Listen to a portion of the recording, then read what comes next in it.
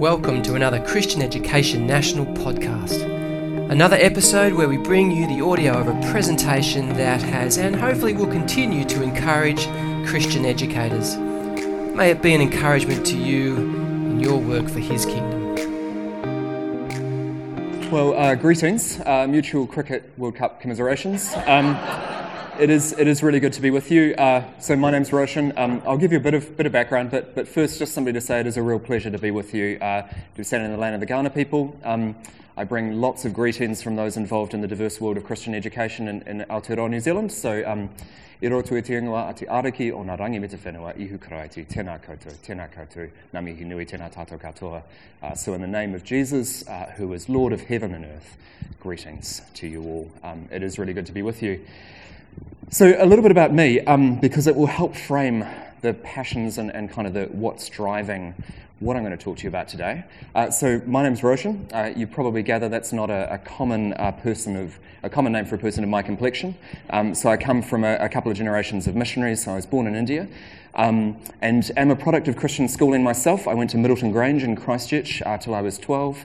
And then from my part, I felt a particular call to engage in wider conversations of the gospel and public life, and so got involved straight after university with a public policy think tank that had a theological frame to it.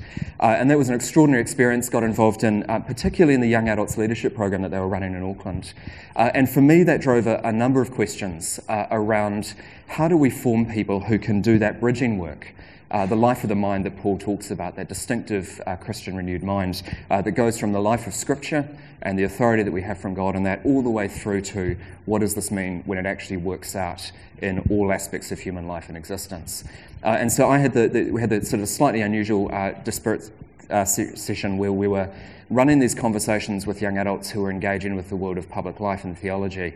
And also because we've been involved heavily in running university groups and youth groups around Christchurch, and we moved to another city, to Auckland, we watched a number of our friends from a distance lose their faith, and recognising that for many of them, including many that I still count as good friends, that kind of integrative piece between what does it mean to say that Christ has done what he has done, and then what does it mean to actually work that out in the world, that there were a number of gaps in that. And so I guess for me, that fixing that integrative piece and re-engaging that singular conversation has been a life-driving passion for me. So that looked like getting involved in some young adults leadership programs around Australasia. And then particularly once we realised that we had a very well-developed vocabulary for talking about the personal transformation that comes in Christ. What does it mean to say that what God has done in Jesus transforms hearts and minds and lives? I then became increasingly interested in this wider question that sits around that and is by no means secondary to it, which is simply this: what does it mean to say that what God has done in Jesus actually transforms societies, cultures, and history? Another way to put it is, what does it mean to say that the gospel actually works its way out in history? And so for my part at least, I felt that I needed to do more work in order to be really confident of why I think this gospel that we all preach and know and love in fact makes an impact in the world. And why do we have confidence when we step out? And of course, for you all, and it is a very, very important vocabulary, you all doing the work of personal formation in classrooms and institutional schools, that is on behalf of a much wider story, and a much wider story by which we seek to see Australia, the countries of the South Pacific, and indeed the whole world, in all facets of human existence, transformed in the name of Jesus. What does that look like? And so, as Simon rightly alluded to, the only marketable skill I have in life is storytelling. And so I went and did some history work, looking at what does that look like in history, and looking for case studies, really, of what does it mean when groups who gather around the gospel and gather around the imperatives of the gospel seek to work that out in their time and place, with mixed faithfulness, as always is the case, but how do we then tell? And so what I want to do a bit today is tell some stories out of that research, and not by way of recipe, I should just clarify. I'm not saying, these people did these things in this time and this place, and therefore we must exactly replicate that. But hopefully by way of imagination sparking. And so what I'm going to do is tell a series of vignettes over the next sort of 35, 40 minutes that I hope will spark some thinking in your own minds and some join some dots for you in terms of your own worlds. And so a bit more about me. So obviously, as Simon said, I lead Laidlaw College, which is a tertiary college, a Christian higher education institution in New Zealand, based in Auckland and Christchurch. But we teach in theology and teacher education, counselling, and much more around Aotearoa. And I'm married to Lottie, and we have 3 kids now. So 2 wee girls, a 5-year-old, a 2-year-old, and a wee son who's a few weeks old. So thank you very much for having me with you. And so I want to start with 2 scenes, juxtaposing 2 scenes. And we're talking about the 18th and 19th centuries here. We're talking primarily about the Anglophone British world. So a world that is in many ways part of the lineage that we all sit in ourselves. And we're talking about that period where there's both been an extraordinary wave of urbanisation that's been going on through the 18th century and the beginnings of what will be this extraordinary journey of globalisation. And into this mix, obviously, the evangelical renewal breaks out in the 1730s. And so scene 1 is this. This is the King's Arms pub just out of the city of London. And this is a group of about 15 men gathered. And this is the committee of a group called the Marine Society. 15 gentlemen on that particular committee, a mix roughly equal of clergymen and businessmen, merchants, bankers, and so forth. And the Marine Society is an unusual organisation, and I'll talk a little bit more about how unusual it was, but it's the first in 1756 of a new wave of organisations that basically pioneer the non-profit model of societal engagement that we all know and work with today. And scene 1 is this little group, 15 people gathered in a pub, basically running a project to work with young boys, primarily boys, who'd found themselves unemployed and destitute in the streets of London. And they're working with local parishes and working with merchant networks to basically do a kind of a sponsor a child program, where they basically take these young boys, apprentice them in merchant service, put them in a ship, give them the requisite clothing and rope techniques and so forth, and then send them out for a 7-year apprenticeship and support them in that mode. And through this particular series of connectivities, the Marine Society in its first decade brings about 2,000 children through this process, and then creates a kind of virtuous feedback loop where those children then, as they go on and work in the marine world and the merchant world, begin to feed back money into bringing new boys through the system.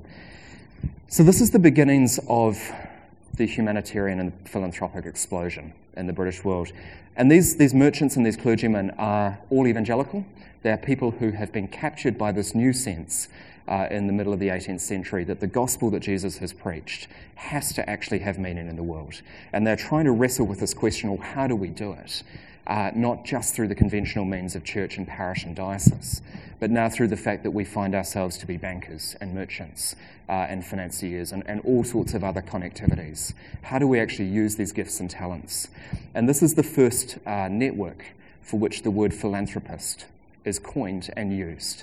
And so up until that period, really up until the 1730s and 40s, the word philanthropy is primarily an adjective that is used in English really usually to describe God. From the 1750s, around this network, the word becomes a noun, and people get up in the morning and it becomes a vocational noun, and they say, I am a philanthropist. And philanthropy, obviously from the Greek, the love of humanity. I am for the love of humanity. And so this creates a profound, but still in the 1750s, very, very small network that starts to engage in social and cultural change. So that's 1750. Fast forward 80 years. This is 1841, early 1841, and this is a crowd of a mere 4,500 people gathered in Exeter Hall in the Strand in central London.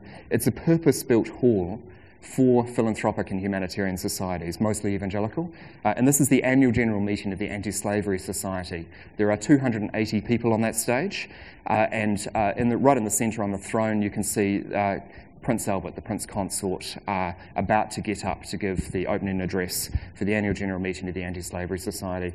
And this hall has been built to host the AGMs, the annual general meetings of a network of evangelical, philanthropic and humanitarian organisations that by this period are engaging with many, many hundreds of employees around the world, managing many, many hundreds of thousands of pounds of annual donations and income, and engaging in a vast variety of works, from Bible societies through to anti-slavery, Indigenous rights, and all sorts of other projects. The RSPCA is getting going in this decade, and so on and so forth. And so this is a really extraordinary story, how we go from the 1750s, 10 to 15 men in a pub, to 280 people on the stage. It's not an unbroken story of success, and one of the things I'll talk out just right at the end is some of the things that were lost as we get into the sort of mass world. But I want to tell the story because I hope that in thinking through how did these particular networks over 3 generations across multiple continents, working through transnational networks and working through pretty much every sector of society imaginable, how did they actually seek to and affect social and cultural change? The names of which you will know, people like William Wilberforce, Henry Thornton, and so forth, these luminaries, but this much wider network of social and cultural engagement. And so I want to just tell, to simplify, really 3 vignettes through the story. So the first is this gentleman, John Thornton, born in 1720, and John Thornton is part of a very particular network of merchants, the Russia Company. He becomes an evangelical in his early 30s through the ministry of a man called Henry Venn, and he lives in a village called Clapham, just outside of London. And John Thornton is one of those 15 men sitting around the Marine Society table. He's a very wealthy and very successful entrepreneur, but he's also deeply mobilised by the gospel and deeply motivated.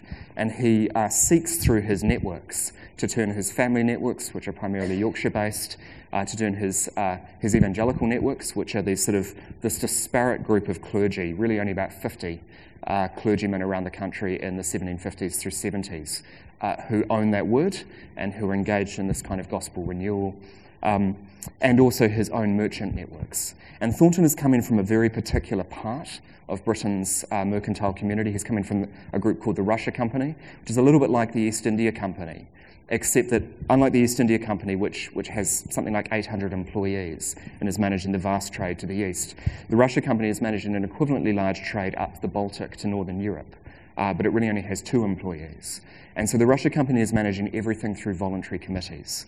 And so that means that Thornton is participating in this quite intense culture of collaborative voluntarism, which he then starts to draw into his evangelical world and share as a mode of operating. And so the Marine Society, this committee that he is part of setting up, really bridges 2 different modes of philanthropical charitable work. In one case, you have the sort of traditional Church of England model, which had been to set up an endowment fund, to build an institution, and to set it going in perpetuity. And the typical model is you stack the board with as many bishops and noblemen as you could, and then you raise as much money as possible. You build a big building or buy a big block of land, and you set the thing going. And be it an orphanage or a hospital or any other kind of institution, you kind of create this missional perpetual motion machine. The other model that's endemic in the early 18th century is a much more mercantile mode, which is basically there is a problem, we form a committee, the committee lasts for weeks or months or however long it takes, the committee raises some money, does something creative, and then dissipates. And so you get this sort of flash mob kind of charitable work going on all the time through the 1730s, 40s and 50s. And what Thornton and the Marine Society are able to do, by working with both clerical and mercantile networks, and particularly by working with people who are united by a common gospel, is to actually bridge these 2 models of working and to start to build new kinds of institutions that are missionally mobilised and missionally engaged, but also institution building. But not institution building in the sense of creating something that is static, creating an active institution that is constantly renewing itself. And part of what they're trying to do in the 1750s is fix the problems that have been going on within the way in which the institutions of wider society have been quite understandably stretched by modernity. So brief summary, the parish, which is the most common institution for the social, cultural, spiritual and economic support of most people within England in the middle of the 18th century, set up at the end of Elizabeth I's reign. The parish is really about 10 to 15 institutions, the overseers of the poor, the charity school, the vestry and so forth, that really provide that wraparound for 600 to 1,000 people within about a 20 to 40 kilometre radius.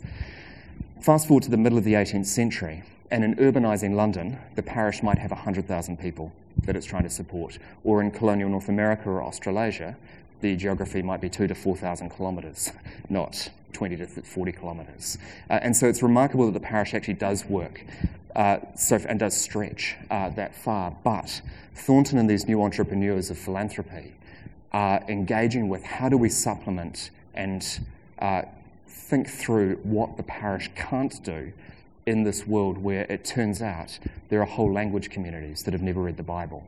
There are whole continents that have never had missionaries. There are whole social projects and cultural and economic and socioeconomic needs that we had never imagined generations before. How do we, as people of the gospel, actually engage with this?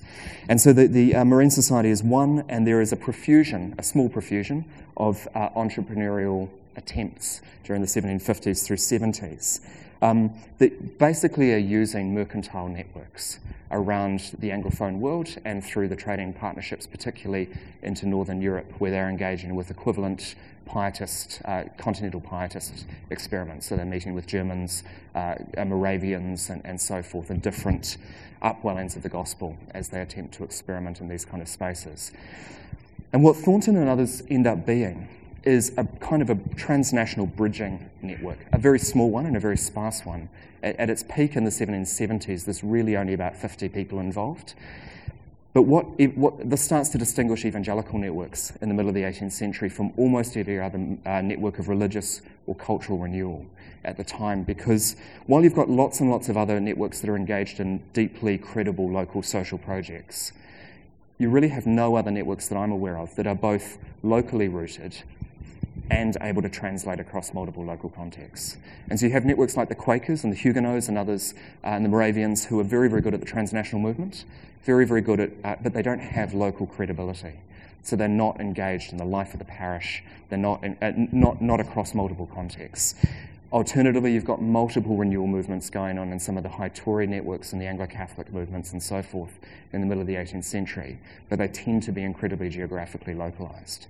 And so what evangelical vicars and clergymen and other local entrepreneurs start to do is develop local projects, but then they're engaging back and forward with these kind of network mediators like John Thornton, who are saying, that worked over there in Cornwall, what if it would work in Yorkshire? It works in Yorkshire, what if it would work in Calcutta? And so on and so forth. And these projects start to create feedback loops by which things that are working spread.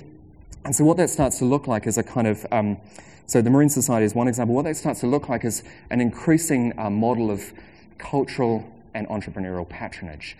So John Thornton, being a wealthy man, ends up actually supporting something like 200 of these people within these networks, many of them clergymen, but a number of them not. One of them you would know, John Newton, the name might be familiar to some of you, has a fascinating backstory, slave ship captain, goes on and has an astonishing encounter with Jesus, goes on and becomes an Anglican vicar. And Newton moves to the parish of Olney in Bedfordshire, which is a very poor parish. It's a very deprived parish, and it's a parish that hasn't had a resident priest for something like 2.5 to 3 generations. And so this is an undersalted community for the gospel. It's a very illiterate parish, so people aren't reading and they're not in the habit of attending church. And so Newton has this problem of how do you engage with these people? How do you disciple them? How do you meet their needs? Newton also, because of his own backstory and because of his pastoral heart, actually becomes a bit of a magnet, as far as I can tell, for basically every major depressed evangelical in the middle of the 18th century. And so, among others, he attracts people like William Cowper, an extraordinary poet, but fighting off quite crippling depression. And so Cowper and a number of others start living with Newton and his wife in their vicarage, and they become a small community. And they start to collaborate. And one of the collaborations that Newton and Cowper engage in is what becomes famously known as Olney hymns. And they set about this question of how do we disciple an illiterate, non-attending parish? And so what they come to is, well, what if we could write songs? What if we could teach them? And they start to write a collection of songs, and they group them in 3 ways. And what becomes Olney hymns has essentially 3 sub-collections. Collection 1, or book 1, is On Select Text of Scripture. And this is roughly 212 hymns that basically take you through the entire narrative of Scripture. There is at least 1 hymn for every book of the Bible. They're particularly fascinated with John. I think John has more than 20 hymns associated with it. But these are hymns that are designed to help people engage with the imaginative world of Scripture, which is something I'll be talking about in my elective next session. Book 2 is called On Occasional Subjects. It's a very oblique title, but basically Book 2 is on the rhythms of human life. Birth, death, marriage, seasons, harvest, Christmas, Easter. These are on the rhythms of doing life together, and they're hymns that teach you how to be. And Book 3 is on the progress and changes of the spiritual life. And this is a book on spiritual disciplines, on worship, on generosity, on fasting, on prayer. And these are hymns that teach people how to be Christians, how to engage in the praxis of Christian life. So Newton writes these with Cowper for Olney. He then sends the manuscript, just out of sheer interest, to his patron John Thornton, who says, "This is amazing. I would love to edit them. Could you send me more?" And so Newton sends all the hymns. John Thornton personally edits them, translates them into multiple languages. And then because he's a merchant, he has access to 3 printing shops. He has all his printers print as many copies as he can, and then uses his shipping networks to distribute them around all his other patrons, and basically sends them a copy or a few copies of his book and says, "This is working in Bedfordshire. Try it." And so 2 things happen. Firstly, a really great discipleship resource gets widely spread. So that's important. But secondly, a common culture starts to be formed across these diverse and disparate networks, many of which didn't even know that they had this common evangel in common. And so you get stories as late as the 1790s. This is all happening in the 1770s. As late as the 1790s, we have stories of 2 men who meet in the streets of Calcutta, and they recognise that they both share a common faith because they're humming the same hymn. And they form a church together, which goes on to become quite an extraordinary, a merchant and a German missionary in the streets of Calcutta, which goes on to be quite influential in the story of the gospel in Bengal. And so what's happening is these networks are forming and distributing new forms of generative culture that are deeply engaged with the gospel, but also engaged with societal and cultural need. So that's Vignette 1. Vignette 2 then takes us to this gentleman, Henry Thornton, who's one of John Thornton's sons. And John Thornton is an extraordinary profligate with his hospitality. He's engaged in 50 different projects at any point. He's a great entrepreneur. And so his kids, he has 4 children, 3 boys and then a daughter, and Henry Thornton is the youngest of the 3 boys. They grow up in a household in which this is part of the dinner table conversation. And so from childhood, you see them engaging through letters and journals in these conversations quite actively. And so Henry Thornton himself, when he becomes an adult, writes for his own children recollections of what it was to sit at the dinner table and host Phyllis Wheatley, who was a black slave poetess from Philadelphia, and to realise that in this woman, this enslaved black woman from North America, is a fellow believer, a sister in Christ, and as a 9-year-old to engage then in ongoing correspondence with her when she returns to North America. And so this was deeply formative to the imagination of these children. And so Henry Thornton himself then, when he becomes an adult, he disappoints his mother by not going into the family business of merchant trade, but in fact becomes that disreputable profession, even then, a banker. But he buys himself a house. This is not a poor family. He buys a house with 16 bedrooms on the north side of the village of the Clapham Green, just out of London. And he decides to replicate the kind of conversational community that he has experienced in his father's household with his peers. And so he invites young men that he knows who have a common belief in Jesus to come and live with him, including his second cousin, a man called William Wilberforce, newly come to faith, including the brother-in-law of the Prime Minister, Edward Elliot, and so on and so forth. And so they form this small community.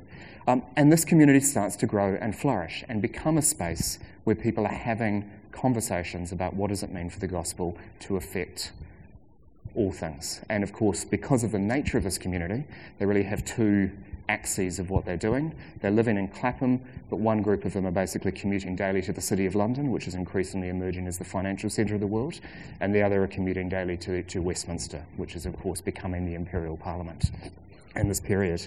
And so this quite well-positioned community engages. And so by the time you get to the 1790s... Oh, apologies. Just skip back. Yep, here we go. So by the time you get to the 1790s, this is the village of Clapham, and the names are probably unreadable to most of you, but what you get is about a dozen different members of this community, all having their own households.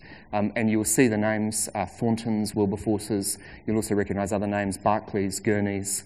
These are families that become quite influential in Britain's financial, economic and global history.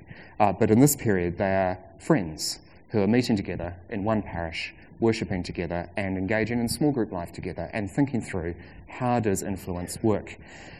And so they do a lot of interesting projects. So, for example, they set up what is a thing called the Clapham Bettering Society. There's a much longer title, the Society for the Bettering of the Poor in the Village of Clapham and its localities. I can't remember the fullness. But the Clapham Bettering Society. And they go and knock on every door.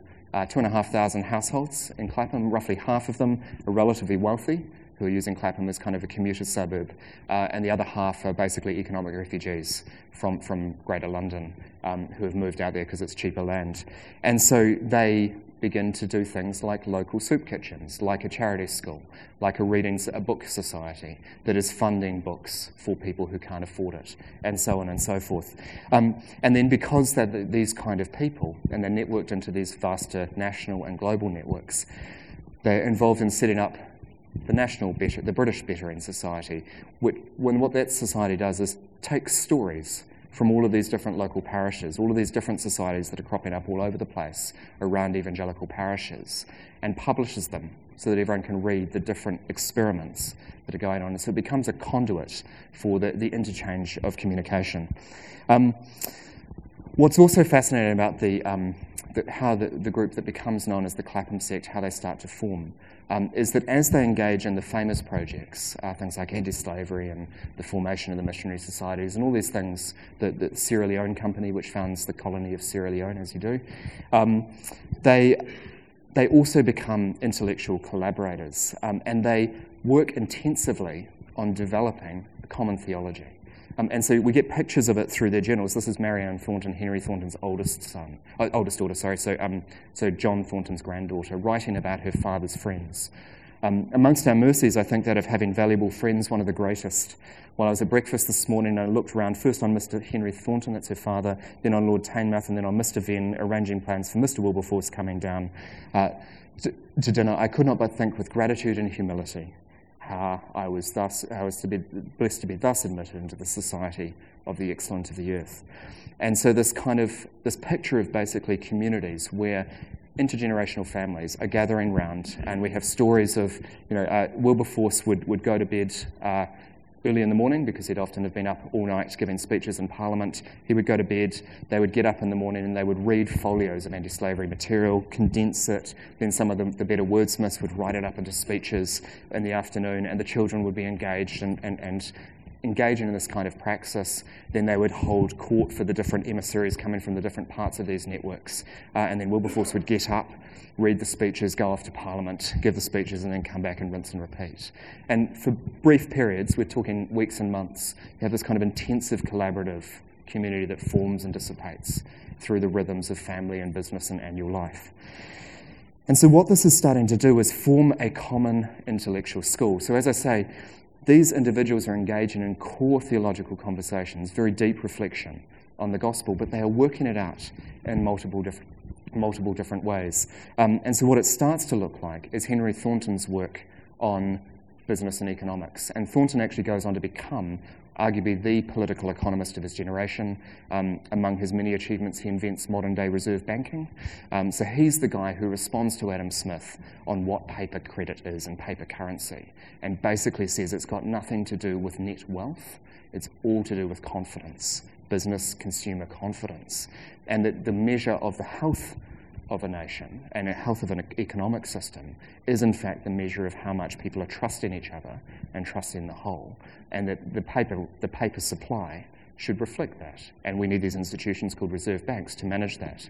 And he's doing so on theological grounds, and it's a fuller conversation if anyone loves political economic history, but he's reworking Locke's understanding of fides, of faith, and thinking through how deep does God's reliance on faith in humans go. And they're taking the same idea of trust and faith and confidence and taking it across multiple spheres. So Thomas Gisborne writes the Book of Moral Theology, which is the text at Cambridge and Oxford for nearly 80 years, and he reworks the idea of duty, social and cultural duty, through the lens of faith and trust. Thomas Babington, the great theorist of families for the early Victorian age, writes on how parents and children should be working to build reciprocal trust. And it's an extraordinary account, especially in light of some of the later debates that go on around the Victorian family.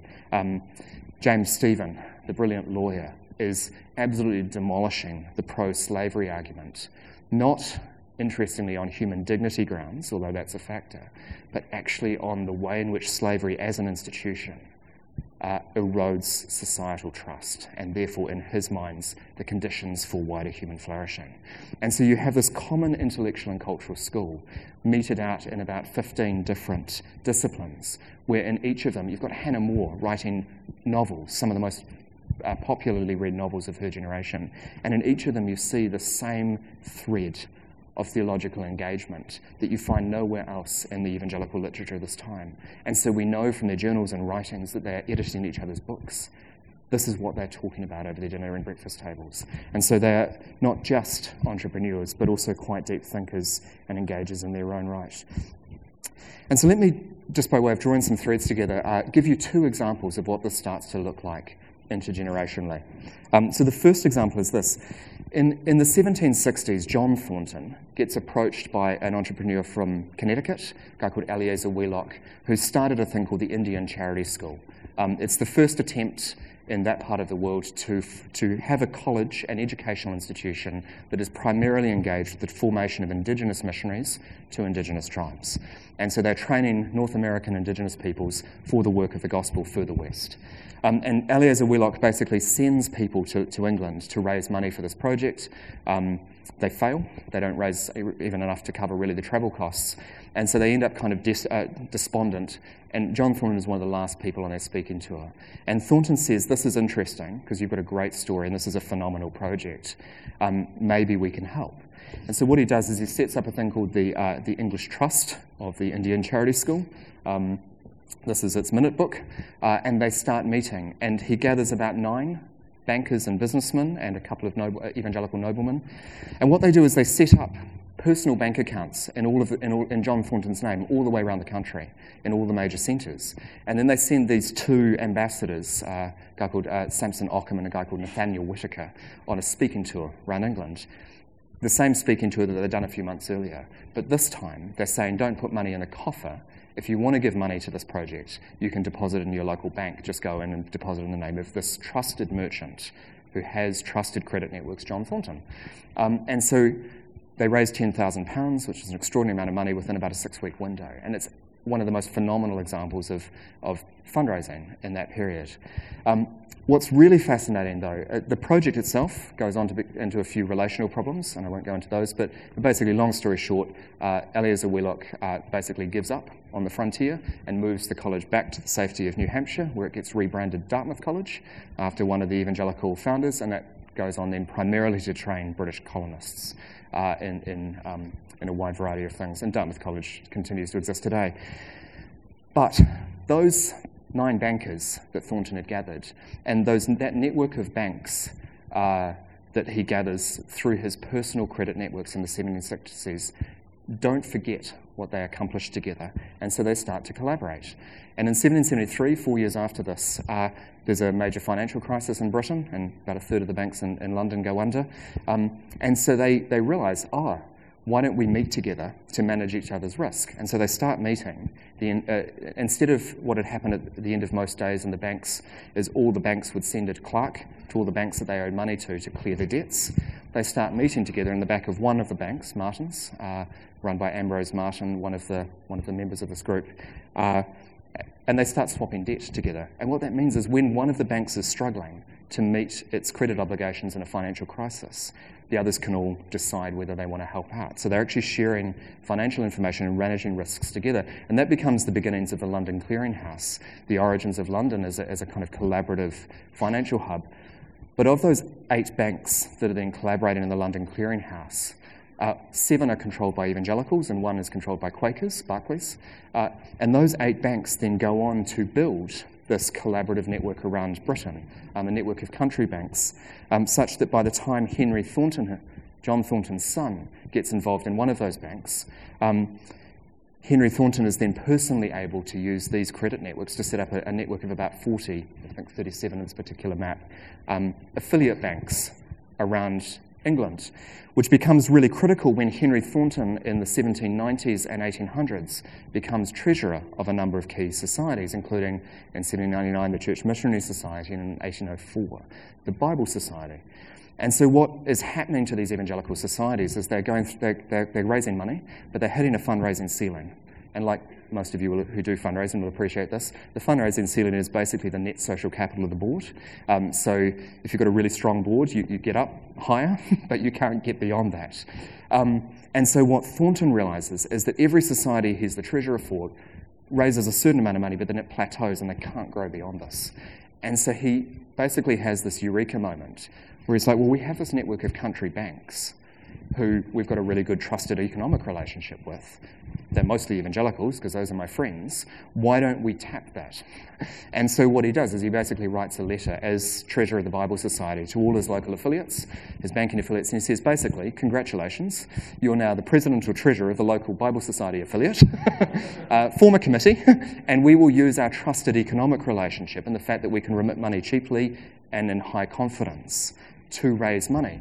And so this is what that starts to look like. So the red line is the amount of money raised by the Bible Society. And you see, founded in 1804, so the first income year is 1805. You can see the beginnings of the plateau in 1808, and that's when Thornton starts to act. He forms the first auxiliary societies in late 1808, early 1809. And so the Bible Society, which had been looking at a plateau of something like about £15,000 a year, which was nowhere near enough to hit their target of 10 million Bibles within their first decade, suddenly experiences this absolutely astronomical exponential growth because all of Henry Thornton's local banks, or his banking partners, are now raising money all throughout the counties of England. And so the Bible Society by 1815, just shortly after the Napoleonic Wars, is basically broaching £100,000 of repeatable ongoing annual income, which is the kind of measure in the middle of the early 19th century that's shown up on GDP kind of scales. This is lots of money. What's really fascinating is when Thornton does the rounds as treasurer to go around and speak to all these societies, congratulating them and building the rapport. In none of his speeches that I can find does he talk about the extraordinary amount of money that they've raised. I mean, he mentions it casually, but it's not the focus of his address. The focus of his address is how they have built networks of trust for the gospel. And there's some extraordinary stories and extraordinary quotations about of the way that the directors are thinking about the way that these auxiliary societies facilitate emotional and cultural participation in the work of the Bible Society, such that hundreds of thousands of people by the 1820s are being drawn into this singular project to get the Word of God out to the world. And of course, no local parish can do that because local parishes can't build large-scale printing presses. They certainly can't endow chairs of linguistics at Cambridge and Oxford University, which is what the Bible Society starts to do. And they certainly can't then translate grammars and the biblical text at scale, which is what the Bible Society is starting to do by the end of the 1810s. And so this story of how a small collaboration that actually starts in a missions seed in the 1760s becomes a networked model that intersects both theological and evangelical imperatives, but also economic systems, and reinvents the way that non-profits raise money, is actually quite an integrated story of how these networks are operating. And also, critically, it's an intergenerational story. Another just very simple example which touches on the educational dynamics of these networks. So one of the projects that the Clapham set get themselves incredibly involved in is, of course, the missionary project. I'd mentioned how philanthropy and philanthropist goes through that linguistic change from an adjective to a vocational noun in the 1750s. So the word missionary goes through the same career journey. So up until about the early 1780s, the word missionary is almost exclusively in the English language an adjective. It is to describe something. From the 1780s, the late 1780s and early 1790s, that word becomes a vocational noun. So there are people who get up in the morning and say, I am a missionary, not I'm going out in a missionary mode or as a missionary chaplain or as a missionary adventurer or whatever, but I am a missionary. And this is part of that whole mode where missionary societies are cropping up left, right and centre. The Church Missionary Society, which is by the early 19th century by far the largest in terms of its reach and its ability to intersect the various different arms of the British world, goes through the same growth curve, just about 2 years after the Bible Society, primarily because of the fact that Henry Thornton is also the treasurer, and so he applies exactly the same fundraising model, and the board is very similarly overlapped. It's all of these merchant evangelicals with Russia Company roots and Yorkshire family connections. And so the Church Missionary Society is really struggling, though, to get any project to take significant purchase. So they're sending out missionaries.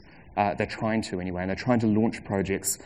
They're founded in 1799, all through that first decade of the 19th century. And very few of them really succeed. And the real problem is people.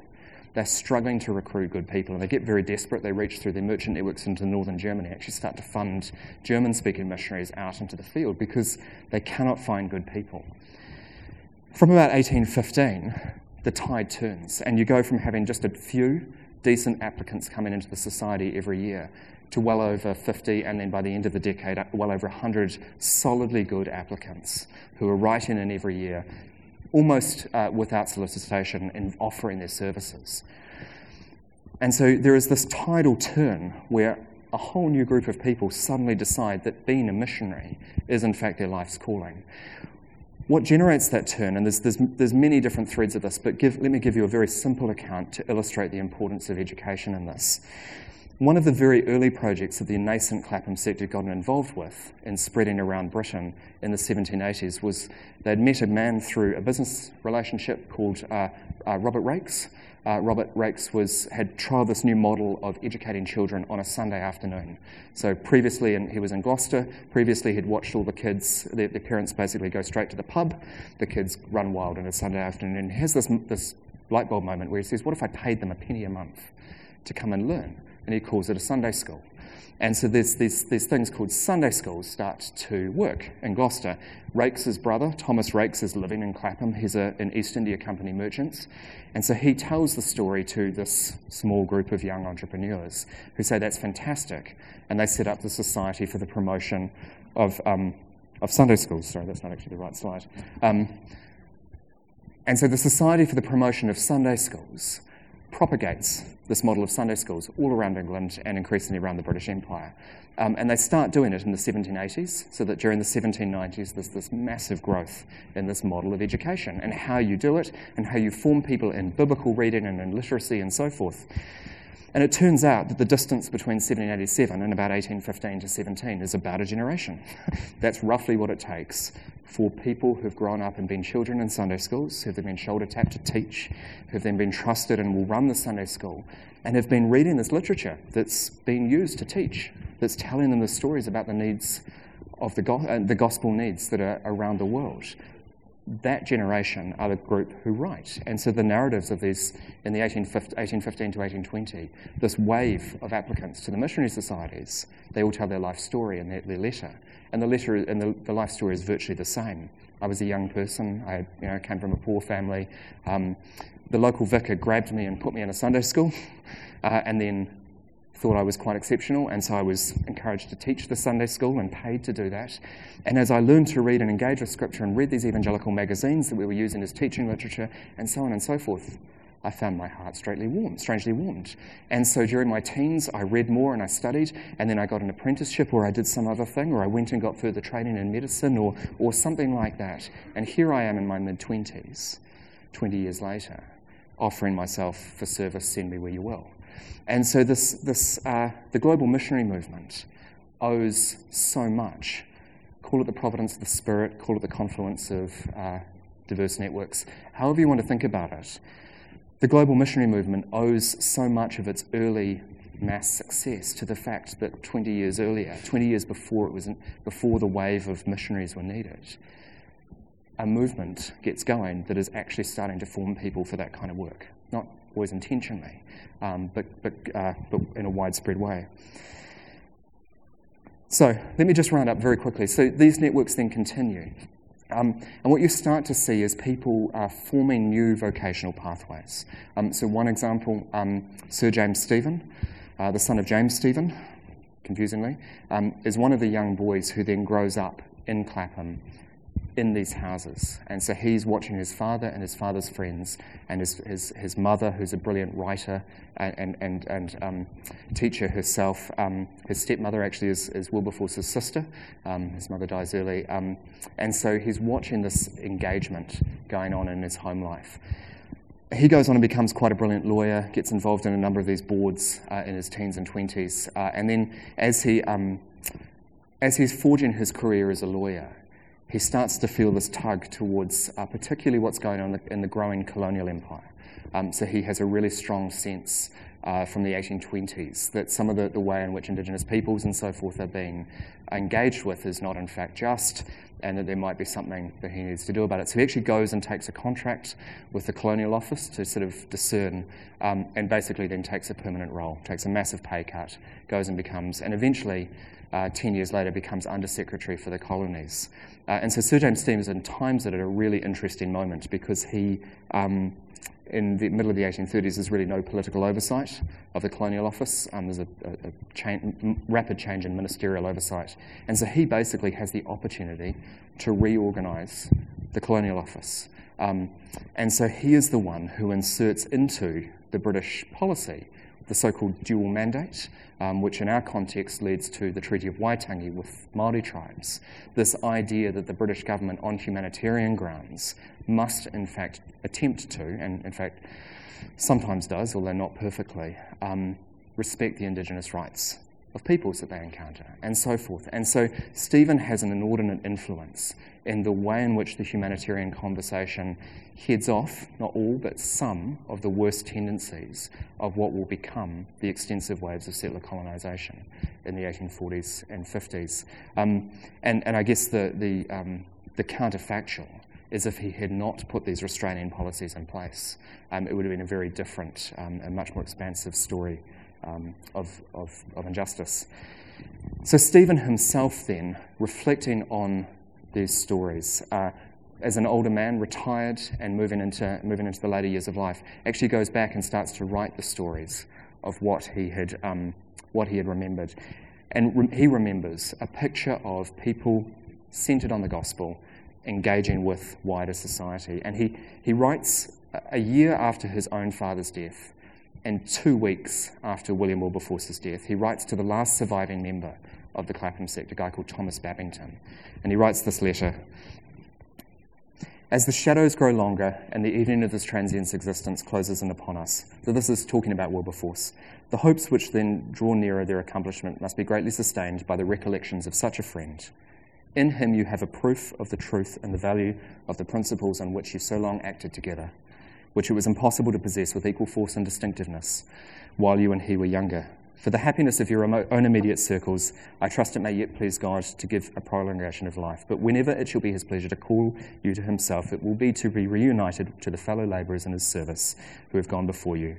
There are children and grandchildren to follow in their appointed order, many of whom have been confidently guided by your counsels and animated by your example to engage in the same warfare from evil within and from without, in which your lamented friend was more than conqueror.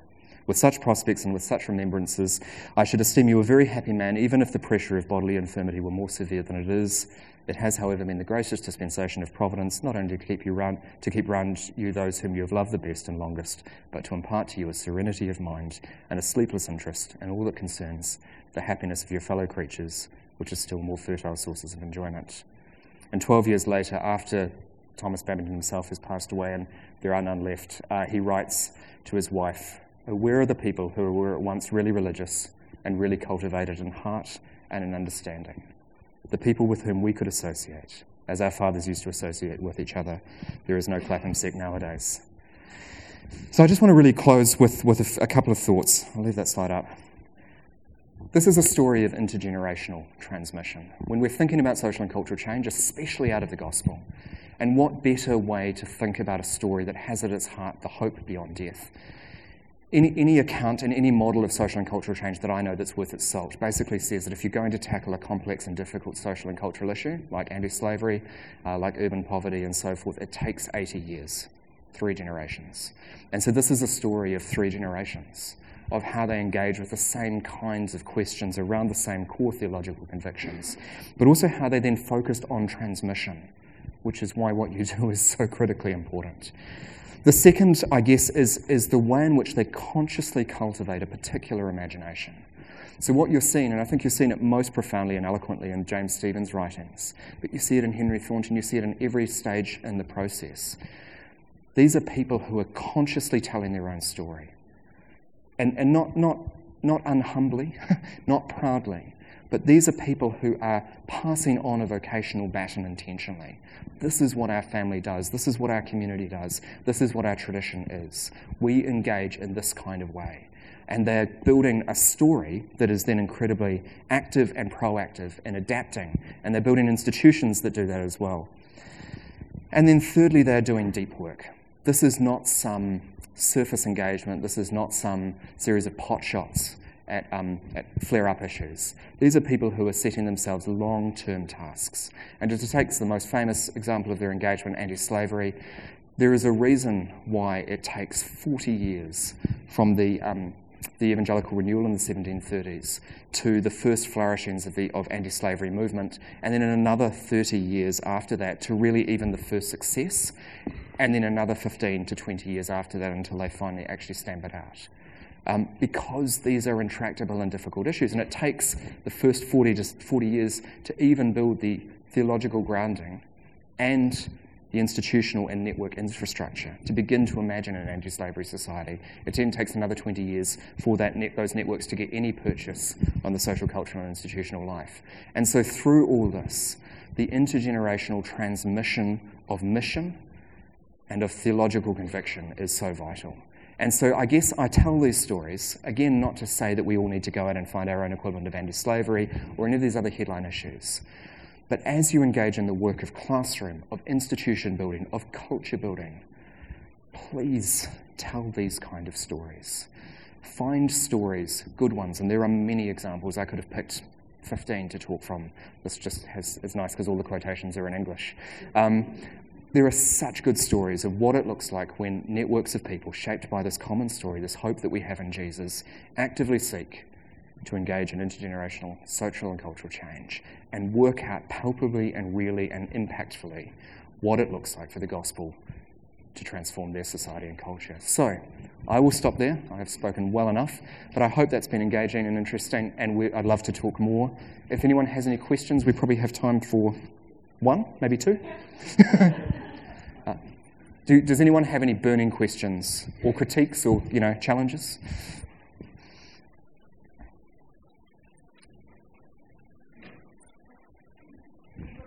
Oh, sorry. Some of them, yeah. So some of this is coming from my own research, and so book to be published. Got the contract. It's just I have quite a busy day job at running a college, and so my own research and writing time has been a little bit stripped away this last 2 years. Also family, so I'm working on it. But I mean, we do have some articles and things that I've written on this, mostly exploring particular threads. I guess the one I'm most interested in. There's multiple ones, but it depends on the audience. But intergenerationality, I think, is one that I'm really working on at the moment. But yeah, so the book should be coming out hopefully in a couple of years. Because it's going to be an academic work first, and then there'll be a popular text after that. Thank you. Sorry, mate. I'm just very curious about the use in intersectional formation and network outside of the Christian world. Yes. These stories and taking connections there among social communities. Yeah, I mean, you mean in terms of the wider discourse going on? Yeah, and I think it's no surprise. I think that people are coming round to the idea that structures and inner life turns out actually work together. So what I think the gospel's been saying to us for quite some time is it actually matters who you are, but then inner transformation isn't enough if it doesn't overflow. And I remember someone writing something about it at some point, that the sense in which the inner life has to actually work itself out. A reasonably common theme from the New Testament. So network analysis, structure theory, and so forth are a huge part of this. And so if you want to... I'm obviously telling stories, but I'm well aware that I'm dancing across a number of quite interesting literatures. And so if anyone wants to have those kind of conversations about saying, methodologically, how do we think about this? And theologically, and kind of within a wider Christian frame, how do we actually understand these relationships? Because I think historically, and I'll speak more about this in my next session, but I think the evangelical church has been particularly poorly served by our separation of these things. And we have not seen that they always flow together.